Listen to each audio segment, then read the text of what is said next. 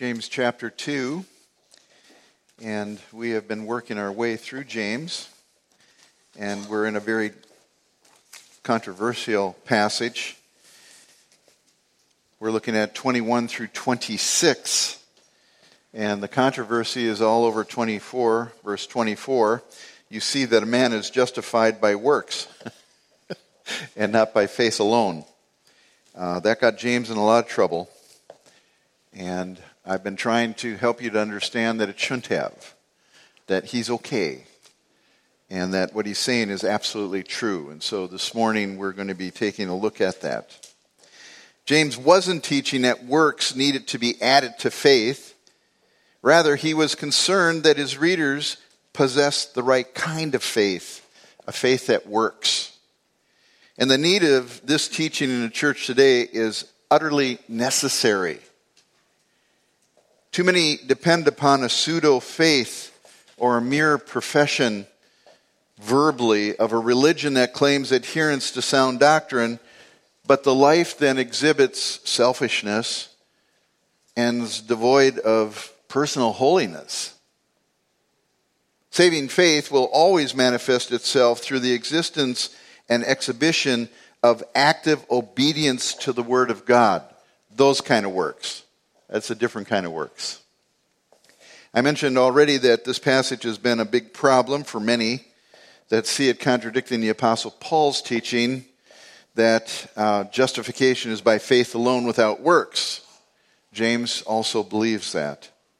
James does not teach anything different, but stresses the truth that saving faith will always produce works in the life of a believer. But people are always attempting to use their good works to gain merit with God, not realizing that we're saved by an alien righteousness and not our own righteousness through good deeds that we do. As Philippians 3:9 tells us very clearly, that I may be found in him, not having a righteousness of my own. I love this verse.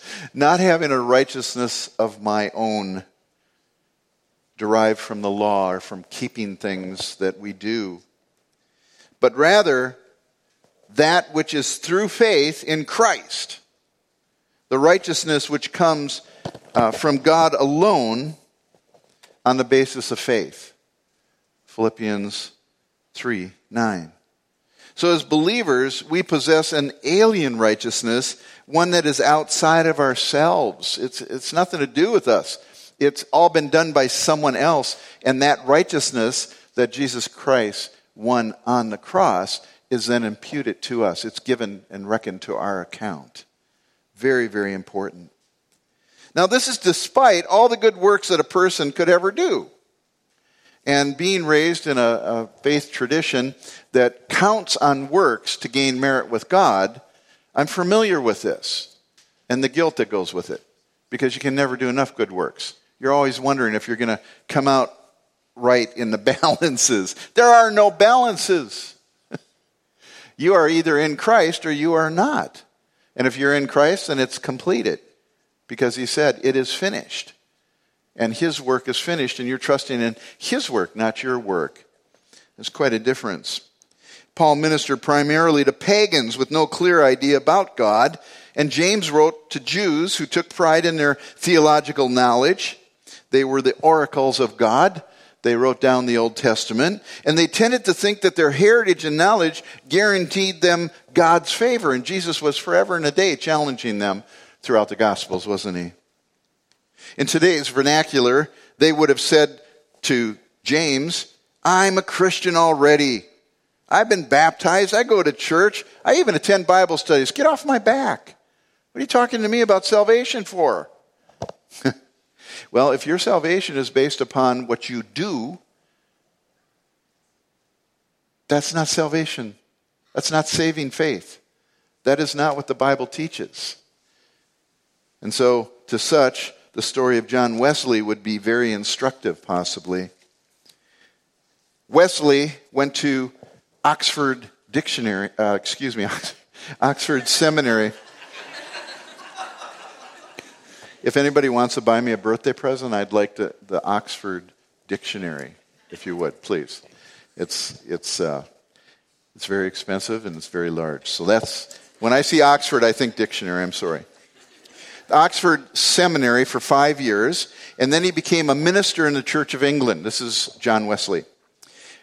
And he served for about 10 years in that Church of England, and later he became a missionary, and he went to the colony of Georgia here in the United States. Wesley was largely a failure in the ministry, though he was, as we would count men, very pious. And for years he got up to pray at about 4 a.m. in the morning and read his Bible before going to prisons and hospitals to minister to the neediest people that he could find. He would teach, he would pray, and he'd help others until late at night. Pretty much just about wore himself out serving. And on the way to America, there was a great storm at sea, and waves broke over the deck, and the wind shredded the sails until the little ship he was on seemed sure to sink. Wesley, lacking assurance of his salvation, was terrified that he was going to die. And despite all of his good works, death was a frightening question mark in his mind. He asked, on the other side of the ship, he saw a group of people, men, and they were singing hymns. And he went over and he asked them how they could sing when they might die that very night. And they replied, if this ship goes down, we go up to be with the Lord forever. They had assurance, right? Vast difference. Vast difference. So Wesley wondered how on earth they could know that. He knew that Jesus was the Savior of the world, but he did not know Jesus had saved him personally. He didn't know that yet. Seminary grad, minister in the Church of England, missionary, good grief. Worse, he thought the solution lay in works. What more had they done, those ones that were singing praises as the ship was going down, what more had they done than I have done, he asked himself. And he added, I came to convert the heathen, but who will convert me? And he worked very hard, but fruitlessly in Georgia, and returned to England in disgrace. He made his way to London, and he found on his way one night into a informal service where he heard a man reading a sermon by Martin Luther, explaining that genuine faith, or what I call saving faith, trusts Christ alone for salvation apart from works. And he listened. And as he listened, he realized he had relied on his own works and not on Christ alone. Is this not a good story? Is this not the same story that principal of the Christian school down at Grace Community Church had? Many, many years he served. Many years he was in the church. And yet God marvelously came to him. That night he wrote in his journal, about 9:15, while Luther was describing the changes which God works in the heart through faith in Christ, I felt my heart strangely warmed. I felt I did trust in Christ, Christ alone for salvation. And an assurance was given to me that he had taken away my sins, even mine, and saved me from the law of sin and death. He got saved. After all those works, the man finally came to have peace in Christ. So in this final few verses of James that I'm going to be going over today,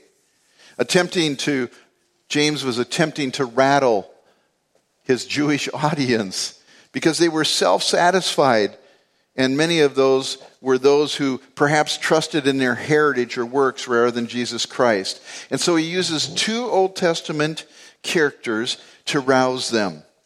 Again, James shows that what Luther called genuine faith, and I have been calling saving faith, will always result in works. And James uses a prime example of faith, Father Abraham. Is there any greater example of faith than Abraham? And then the infamous Old Testament prostitute, Rahab.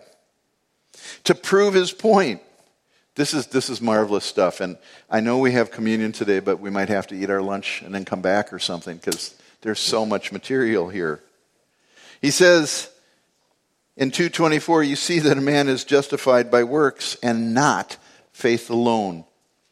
And with that, I'd just like to open in a word of prayer and we'll get to our text. Father God, we thank you. We thank you that James just labored with those in his audience that were possibly depending on things that they were doing or their heritage or their upbringing. Mom and dad were Christian. Mom and dad were Jewish. Mom and dad were God-fearers. It doesn't matter, Lord. What matters is that we will face you on our own individually someday. And Father, we want to be justified. We want to be declared righteous with an alien righteous, one not our own, because we know we are unrighteous. And so, Lord, I just pray that you would use these words today to open hearts and open minds. And Father, for some of us, it'll be a huge reaffirmation of our faith. And to others, it will challenge. And Lord, I just pray that your Holy Spirit would have free reign today in our midst. In Jesus' name, amen. Well, let me read you just a couple of verses here beginning in 21. Was not Abraham our father justified by works when he offered up Isaac his son on the altar? And you see that faith was working with his works, and as a result of the works, faith was perfected. And the scripture was fulfilled, which says, and Abraham believed God, and it was reckoned to him as righteousness, and he was called the friend of God. You see that a man is justified by works and not by faith alone. Now, in the same way, was not Rahab, the harlot, also justified by works when she received the messengers and sent them out by another way? For just as the body without the spirit is dead, so also faith without works is dead. So let me open these verses up to you and help you to understand what James is meaning. First, he's talking about the priority of faith, or is he talking about the proof of faith? That's the question we need to answer. James goes to the apex, the actual pinnacle of Jewish heritage and faith, Father Abraham. And in 2:21, taken without considering the context of James' epistle directly, they would contradict Paul's words in Romans 4:2, where he says, was not Abraham our father justified by works when he offered up Isaac his son? Because Paul says, for if Abraham was justified by works, he has something to boast about, but not before God. So he's saying it wasn't Abraham's works, and James is saying it was Abraham's works. And who on earth is right here? And does the Bible contradict itself? It doesn't contradict itself. This is exactly where taking the context of the author's intent into consideration is so important in your interpretation of Scripture. James was really challenging his audience to consider the proof of their faith, whereas Paul was especially talking to pagans, Romans if you will, emphasized the priority of their faith. There were two different goals at play here, and when the context is considered, there is no conflict between the two. Another thing that might help us to understand James' perspective is that there are two meanings to the term justified. When we consider Abram's life, we see that Genesis 15:6 is the point at which God's word tells us Abraham, his faith was counted to him for righteousness. Why don't you turn back there real quickly? Genesis 15:6. We'll kind of be in and out of Genesis today a little bit. And Joshua. 15:6.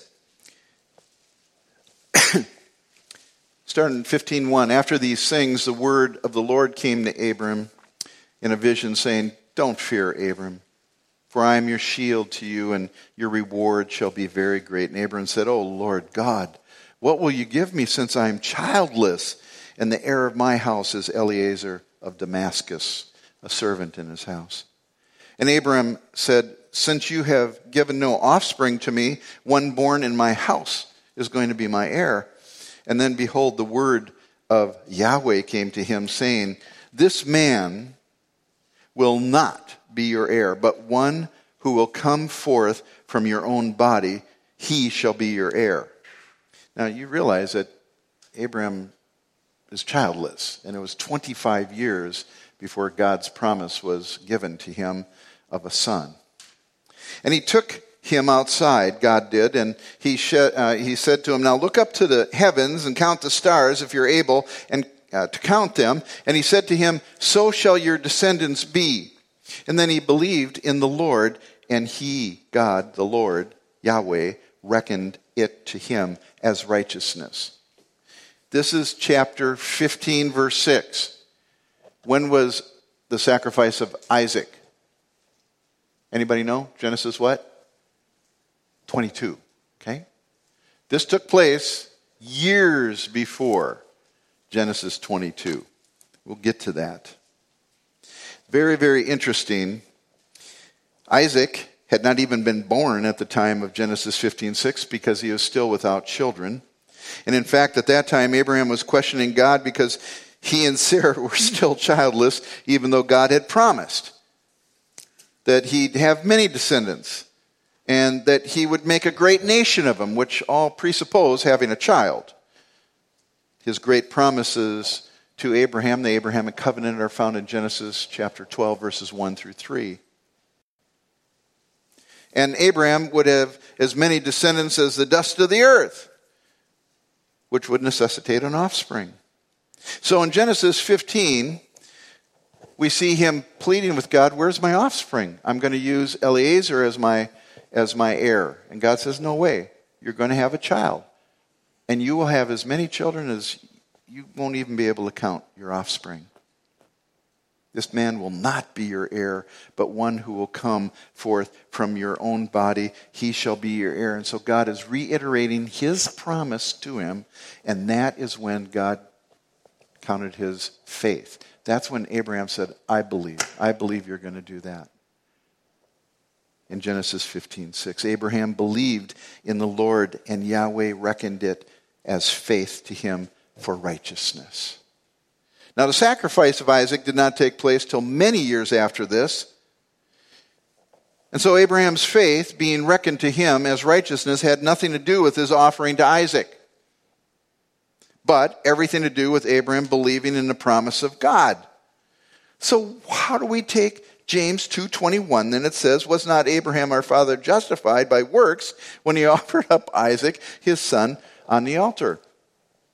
Not talking about faith there. Not talking about genuine faith. Not talking about saving faith there. Talking about his works. The word justified, dikaiao, in the Greek, has a meaning of acquittal, or to declare or treat a person as righteous. That's the one that we usually think about. Justified by faith, justification, just as though I never sinned, right? That's what we usually think about. That's only one meaning. And it is a true meaning. Romans 3:24 says that we have been justified as a gift by his grace through the redemption which is in Christ Jesus. But there's also a secondary meaning to the word justified. Same Greek word, okay, in that it can pertain to vindication or proof of righteousness. That is so important. In Romans 3:4, Paul used that Greek word, justify, in a secondary sense. May it never be, he says in Romans 3:4, rather let God be found true, though every man found a liar, as it is written, that you may be justified in your words. That you may be vindicated in your words, God. That every man's a liar and that God is true. And prevail when you are judged, God. And again in 1 Timothy 3:16, another usage in a secondary sense, by common confession, great is the mystery of godliness. He who was revealed in the flesh was vindicated. Was vindicated, and that word is justified. Was justified in the Spirit. And so it is the secondary sense that James' question comes to play. Was not Abraham our father vindicated by his works? Vindicated. The ultimate demonstration of Abraham's faith was when he offered up his son Isaac. It was not the source of his justification, as though by doing that work he became justified with God. But rather that Abraham was displaying his faith when he offered up Isaac. And look at the depth of Abraham's faith as displayed at that time. Turn to Genesis chapter 22 real quickly with me.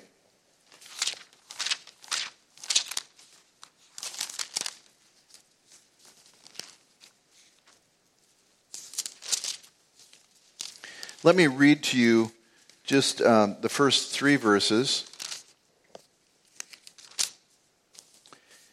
Now it came about after these things that God tested Abraham and said to him, Abraham? And he said, Here I am. And he said, Take now your son, your only son. That's interesting because he had another one named Ishmael, which was not recognized by God.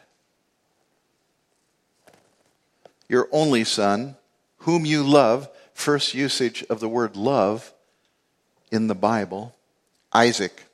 And go to the land of Moriah and offer him there as a burnt offering on one of the mountains which I will tell you. And so Abraham, he rose early in the morning and saddled his donkey and took 2 of his young men with him and Isaac his son. And he split wood for the burnt offering and arose and went to the place which God had told him. So we have here the display. Abraham is doing what God told him to do. He obeyed without a word, not a question, just immediate and complete obedience to what God required of him. And in verses 4, 5, and 6, on the 3rd day, Abraham raised his eyes and saw the place from a distance, and Abraham said to his young men, Stay here with the donkey, and I and the lad, incidentally, the young men who were his servants that went with him, and the word lad are the same Hebrew word. Isaac was not just a little child at this time. He was a young man. He was a young man at this time. I and the lad will go over there, and we will worship and return to you. And Abraham took the wood and the burnt offering, laid it on Isaac his son, and took in his hand the fire and the knife, so that the 2 of them walked together. So they get to the place that God was going to show them. Abraham didn't question anything, and Abraham was not beyond questioning God. He questioned him a lot. Okay, we're going to get into Abraham's life and that he wasn't sinlessly perfect. Okay, he was just a human being. He was a sinner like the rest of us. And he goes to the place that God shows him, and he's got his 2 servants with him, and he takes his son Isaac and the knife and the fire and the wood. And Isaac's carrying the wood for him. And Abraham's faith is also witnessed here when he told his young men, The lad and I will go over there, and we will worship and return to you. He told the 2 servants, we're going to go over and worship and return to you. We, meaning Isaac and myself. Now God had told him to present him as a burnt offering. That means everything, gone. And yet Abraham said, we will return to you. That was the display of his faith. In verses 7 through 8, I love this. Isaac spoke to Abraham, his father, and he said, My father. And Abraham said, Here I am, my son. And he said, Behold, the fire and the wood, but where is the lamb for the burnt offering? You're going to be the offering, Isaac. He didn't say that. He didn't say that. Abraham said in verse 8, God will provide for himself the lamb for the burnt offering, my son. And so the 2 of them walked on together. Was that faith? He was believing God was going to do something to make this happen. God will provide for himself a lamb. You see, James says, you see that faith was working with his works. Faith was working together with Abraham's works. That's in James chapter 2. It wasn't that Abraham was gaining anything by his obedience, but rather that faith came out into the open. And James goes on to say that Abraham's faith was perfected or fulfilled and completed. Genuine faith, saving faith, is always producing works, and the works of genuine faith are the outworking of that faith. They're the result of true faith. Good works are as much a part of genuine faith as fruit is on a fruit tree. And Jesus cursed a fig tree and made it wither away because it wasn't giving its fruit, because that's the natural outwork of a fruit tree, is to give fruit. The natural outworking of faith is to produce works. That's what James is talking about when he said in verse 22 that the scripture was fulfilled, that the principle that genuine faith produces good works is completed, it's perfected. It actually does this. This is the climax of Abraham's faith. When he was willing to offer even his son, his only son, the one which all the promises of God were dependent, God spoke and affirmed vindication of his faith by what he did. Look at Hebrews 11. Hebrews chapter 11. Verse 17 through 19. And by faith, Abraham, when he was tested, offered up Isaac, and he who had received the promises was offering up his only begotten son. It was he to whom it was said, in Isaac your descendants shall be called, and he considered that God is able to raise people even from the dead, from which he also received him back as a type. Abraham was trusting the promises of God given first in Genesis chapter 12, verses 1 through 3, and then repeated a number of times leading up to this point where God asked him to sacrifice his son. All the covenant, every promise that God had made to Abraham was wrapped up in this boy, young man, Isaac. And God says, take him out. So Abraham's reasoning in his mind, if I take him out, God's going to raise him back from the dead. He's got to do something because everything's tied up in this kid. I waited years and years and years, 25 years for him. And then I loved him for, I don't know, maybe 20 years, 25 years. He is a young man. And now God tells me to kill him? How will the promises be fulfilled? And so Abraham just reasoned in his mind. We don't have anything in this. I'm speculating this. Reason in his mind. He's going to do something because he would not take away his word. He is true. You see his faith, how it's completely completed and perfect here? By faith, Abraham, when he was tested, offered up Isaac. He considered that God is able to raise people even from the dead, from which he also received Isaac back as a type. That was faith in God's word. Abraham believed that God would miraculously preserve Isaac's life, even if it meant bringing him back from the dead. Now, when I think of Abraham leaving all that was familiar to him, and even leaving his father Haran for the land of God when God called him out of Ur of the Chaldeans, I'm reminded of Luther's wonderful hymn, A Mighty Fortress, where he says this, let goods and kindred go, this mortal life also. The body they may kill, God's truth abideth still. His kingdom is forever. That's faith. That's faith.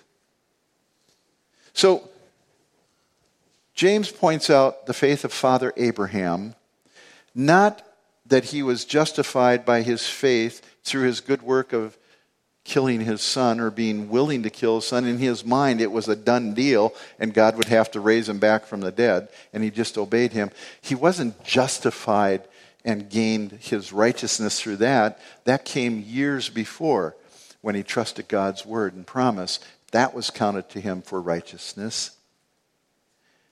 And so James uses Abraham, the hero of the Jewish faith. He's talking to Jewish people, right, from the dispersion. Next, he goes to the lowest person on the totem pole. This is marvelous stuff. From the epitome of Jewish heritage and faith to the example of a Canaanite, a Gentile woman, and a harlot. Okay, we all know what intersectionality is, right? Because we're all exposed to wokeism now. This woman was woke, man. She had it going on. She was a Gentile. She was a Canaanite. Okay? She was a woman. In Jewish culture, women were not treated in the same way that Jesus introduced women to be treated. And to boot, she was a prostitute. And so James runs from Abraham to Rahab and uses her as an example. How amazing. Proclaiming the wonderful grace of God and the work in the lives of two polar opposites, and that faith was displayed in both of their lives through their works. I love it. It says, and in the same way was not Rahab the harlot also. So he puts Rahab on the same level with Father Abraham. I can't imagine the first reading of this by his audience. They must have went, but that's what he did. She was justified by works when she received the messengers and sent them out on another way. Now the story of Rahab and how she gave the men from Israel a safe place, sent into the land to spy it out, is found in Joshua chapter 2. You can put your finger in there, Joshua 2. And when we look at portions of Joshua 2 to get just the gist of this amazing woman's faith displayed by her works. If you look at Joshua chapter 2, verse 1, we have, then Joshua the son of Nun sent 2 men as spies secretly from Shittim, saying, go view the land, especially Jericho. So they went and they came into the house of a harlot whose name was Rahab, and they lodged there. Then go to verse 8. And before they lay down, she came up to the roof and said to the men, I know that the Lord has given you the land, and that the terror of you has fallen on us, and that all the inhabitants of the land have melted away before you. Talking about the nation of Israel. For we've heard how the Lord dried up the water of the Red Sea before you when you came out of Egypt, and what you did to the 2 kings of the Amorites who were beyond the Jordan, Sihon and Og, and whom you utterly destroyed. Whom we heard it, our hearts melted, with no courage remaining in any man any longer because of you, Israel. For the Lord your God, for Yahweh your God, He is God in heaven above and on earth beneath. Now, she just recited a catechism lesson to the 2 spies. And she was affirming who she understood Yahweh to be. Now, therefore, please swear to me by the Lord, since I have dealt kindly with you, that you also will deal kindly with my father's house and household, and give me a pledge of truth.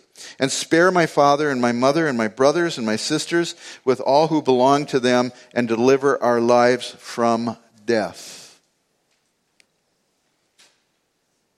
That's her story.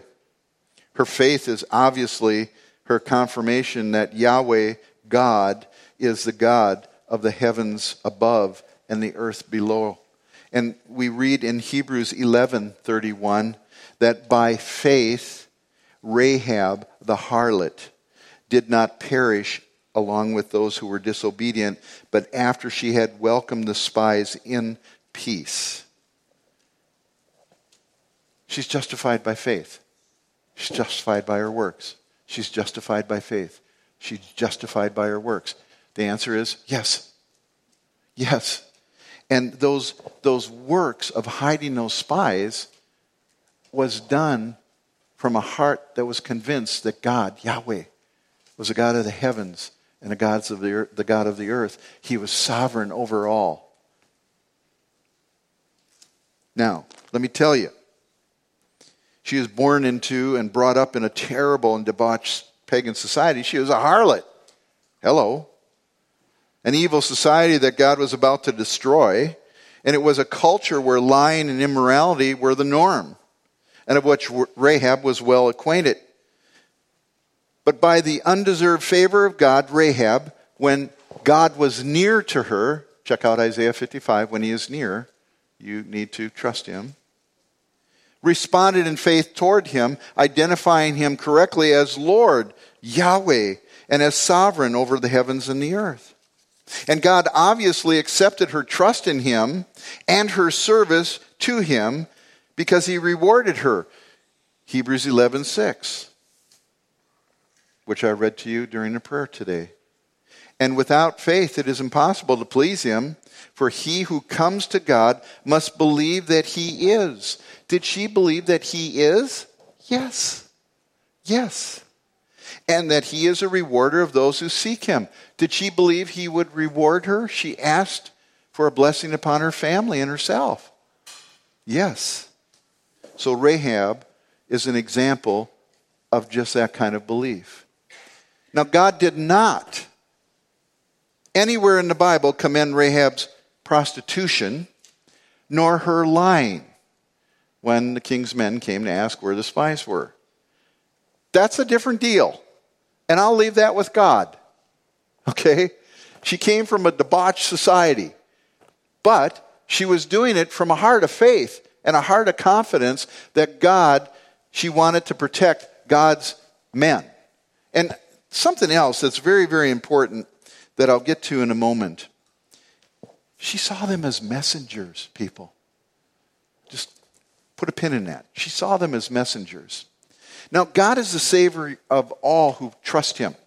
And that's really the point that I want to get to today, is that he saves the great and the small. It doesn't matter.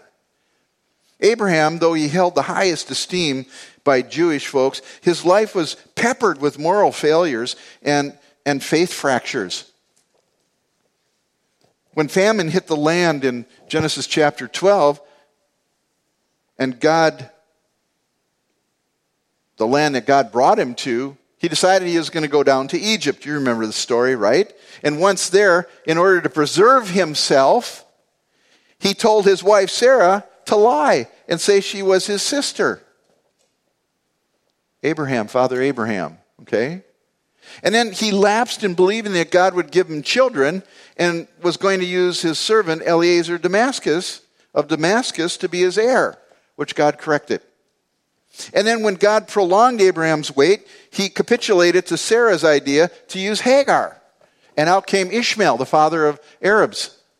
How'd that go for Israel? Right? And then, why is this?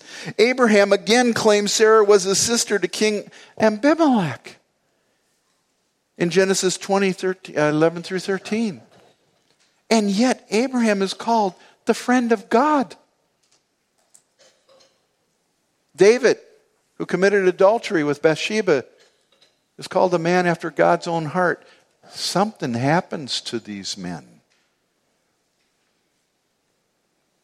So a great man, Abraham, was not without sin, yet God in his marvelous mercy and grace saved him. And there's hope for you. You know, many put their hope in the family that they raised because they're doing okay. Some put their hope in the fact that they're good people and they give to charities and maybe at church and maybe go to church occasionally and so forth. And their hope's in that. That's all works. Even your family. You need to put your faith in Jesus Christ and him alone. Rahab, on the other hand, what a contrast, would have been considered the scum in the eyes of the religious Jews, having not one but many strikes against her, being a Canaanite, being a woman, being a prostitute. She ended up in the genealogy of Jesus. It's recorded in Matthew 1:5, Salmon, the father of Boaz, whose mother was Rahab. She was Boaz's mom. She, together with Tamar, Ruth, and Uriah's wife, Bathsheba, they were all in the genealogy. And let me tell you, okay, Tamar, she played the harlot. And Uriah's wife committed adultery with David. Women being mentioned in the genealogy is unheard of, but there's Rahab with Tamar and Bathsheba all together in the genealogy of Jesus Christ. And what I want to say is there's hope for everybody, okay?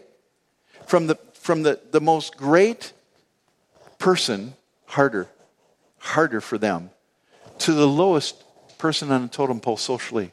There's hope. And it's all the same because the greatest has to come to the same conclusion that the least has to come to. And that is that they're sinful and barred from heaven except for trusting in the faith of Jesus Christ. Abraham gave up everything in his faith Abraham, when looking at Isaac and considered God's command to sacrifice him, faced two conflicts. Number one, his love for his son. No less than 14 references to Isaac in that chapter. 14 references. And Abraham's relationship with Isaac is expressed in verse 2 with the first usage of the word love in the Bible. The son that you love. Not the love of a mother for her child, or even the love of a man for his wife, but the first mention of love is a love of a father for his son. Does that sound? God so loved the world that he gave his only begotten son.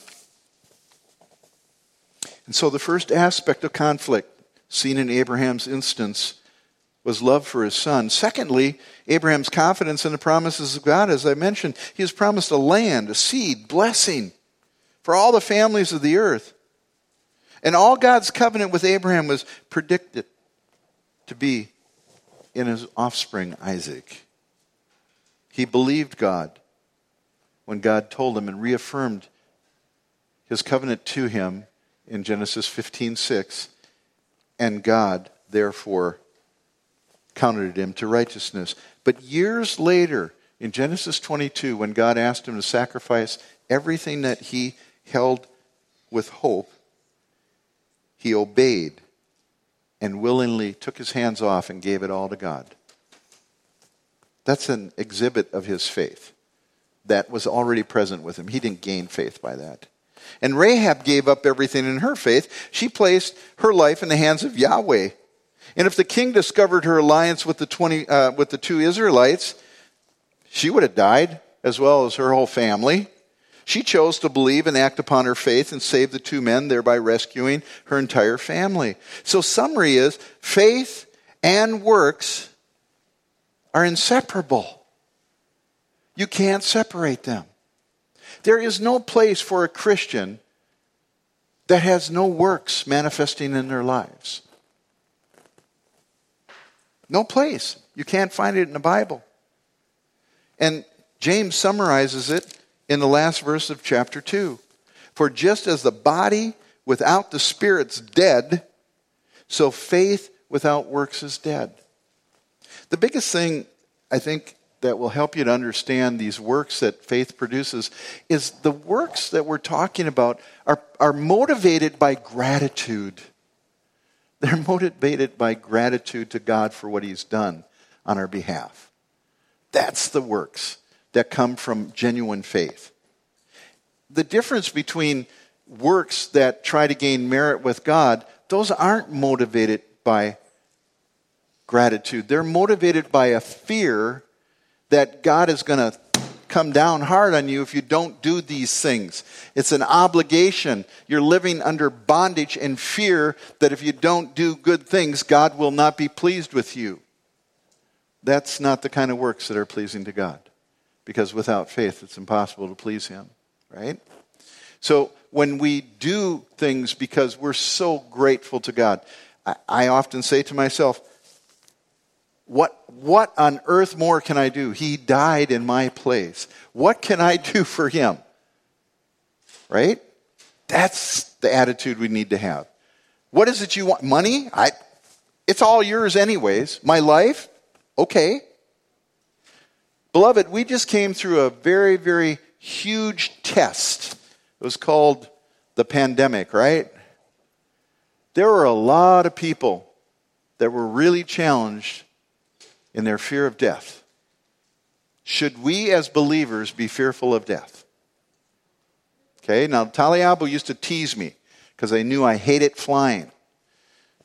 Taliabo were an isolated group of tribal people that I worked with for 17 years, and we had a little twin-engine plane that would come in and pick us up and take us out. I want to tell you, I had more hair-raising experiences in that little plane than you can shake a stick at. For years afterwards, I've white-knuckle flyer, right? Because storms happen and little planes bounce with every little bit of wind. And they knew I hated flying. And after they became believers, they used to chide me and say, "Why are you afraid of flying?" And I said, I'm not afraid of dying. They said, "Well, what are you afraid of?" I said, "The time between falling and hitting. That's all." Okay? That satiated him. But, as I'm getting older, I just really, I look forward to the next step. The next step is the grand one. The next step kicks off all of eternity. There's no turning back. The next step is when I see Jesus face to face, whether he comes to get me in the air or I die to go be with him. And I'm not saying I look forward to it in a morbid way, but I look forward to it, right? And until then, what do I have that I haven't been given? And why should I be afraid of death? Now, that doesn't mean you go stand in the middle of a freeway and challenge oncoming cars. That's stupid. And the same thing with the pandemic. Doesn't mean you go up and rub up against everybody, right? It's stupid. You use common sense, but at the same time, were your lives governed by fear during that time? If so, question your heart. Where is your heart? I want you to turn with me, I believe it's in 2 Corinthians, and this is a great ending note, actually. 2 Corinthians chapter 13. I better be right here. Yes. 2 Corinthians 13:5. This morning, preparing, reading over the sermon and stuff and praying over it, I thought, Steve, you're gonna challenge people. And some people don't have assurance of their salvation. And you're going to make them uncomfortable. And I struggled with that, and I prayed about that. But the truth of the matter is, if this is making you uncomfortable, so be it. So be it. I love you. I'm not trying to cause you panic attacks or anything like that. But if you're uncomfortable with this, you really need to listen to this verse. This is Paul talking to the Corinthians in verse 5. He says, Test yourselves to see if you are in the faith. Examine yourselves. Or do you not recognize this about yourselves, that Jesus Christ is in you? Unless indeed you fail the test. We should always be testing our faith. We should always be looking at ourselves and just reaffirming the fact, do I trust him? Implicitly trust him. And the answer has always got to come back with a resounding yes. And sometimes he asks hard things of us. Hard things. Don't forget James chapter 1, right? With those tests of faith that are only given to us to affirm us, not for evil, ever. Let's pray. Our gracious Heavenly Father, we thank you for your word. We thank you for the clarity of the gospel, that we can trust you when you say that whoever believes in you with all their heart and who confesses with their mouth that Jesus is Lord, that they are saved. We thank you for how clear your gospel is. And we pray, God, that you would just make it clear to us individually so that we can have that assurance of faith that comes from your Holy Spirit, affirming our spirit that we are yours. Not perfect, but we are yours. Thank you, Lord. In Jesus' name, amen.